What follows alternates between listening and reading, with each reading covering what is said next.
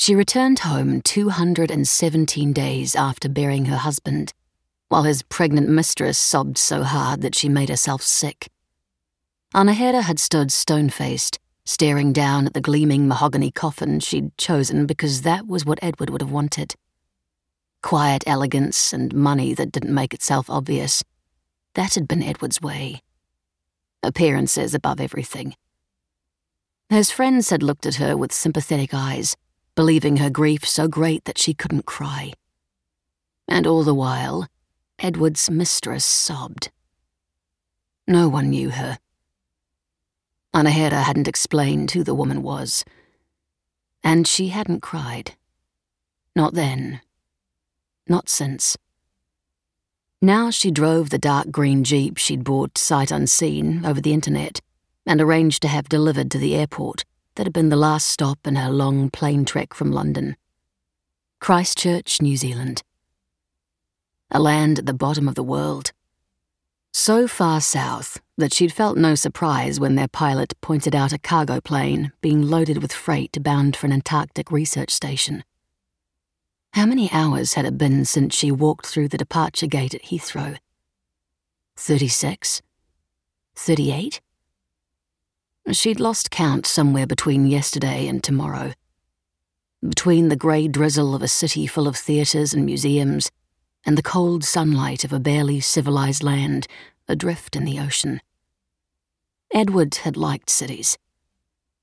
He and Anahera had never driven through such a primal and untamed landscape together, the trees born of ancient seeds, and the ferns huge and green and singing a song of homecoming.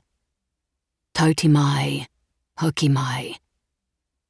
And this moment, a whisper from the end of her journey, she stood on a jagged cliff, looking out over the crashing sea below as fog wove through the treetops, a light, misty rain falling and dissipating before it ever got to her.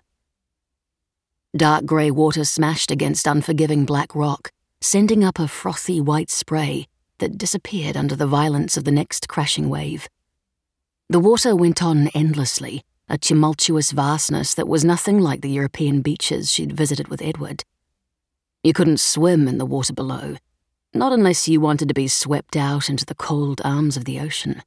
But its beauty spoke to Anahera's heart, made it ache. She could watch it forever, might just do that once she reached the cabin. Josie told her it was still standing, and that no one had smashed in the windows. Maybe it had been out of respect, perhaps out of fear. To some, the cabin was a place of ghosts. To Josie, it was where she and Anahera had once sat on the porch and laughed, two 19-year-olds with their whole lives ahead of them. Her best friend from high school was the only person with whom Anahera had kept in touch after she left Golden Cove, and she told Josie not to bother worrying about keeping an eye on the place. After all, Anahera was never going to come back. Turning away from the cliff, she got into the Jeep and started it up. Driving inland and away from the crashing sea, it was an illusion, the sea still there, just hidden by the trees. She drove the last 10 minutes to the edge of forever. The sign startled her. Golden Cove hadn't had a sign when she'd left. Only an old gumboot on a fence post that Nico Martin had put there when they were 11. For some reason, the adults had never taken it off.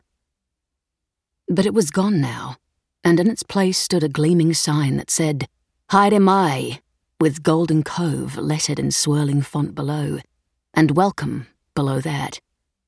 She went past, then stopped and looked back to see that from this side it said, Haere ra, with Golden Cove below, and under that, farewell. Shrugging off the disquiet of the unfamiliar after a long moment, she continued on down the otherwise empty road. Her car hiccuped, then jerked.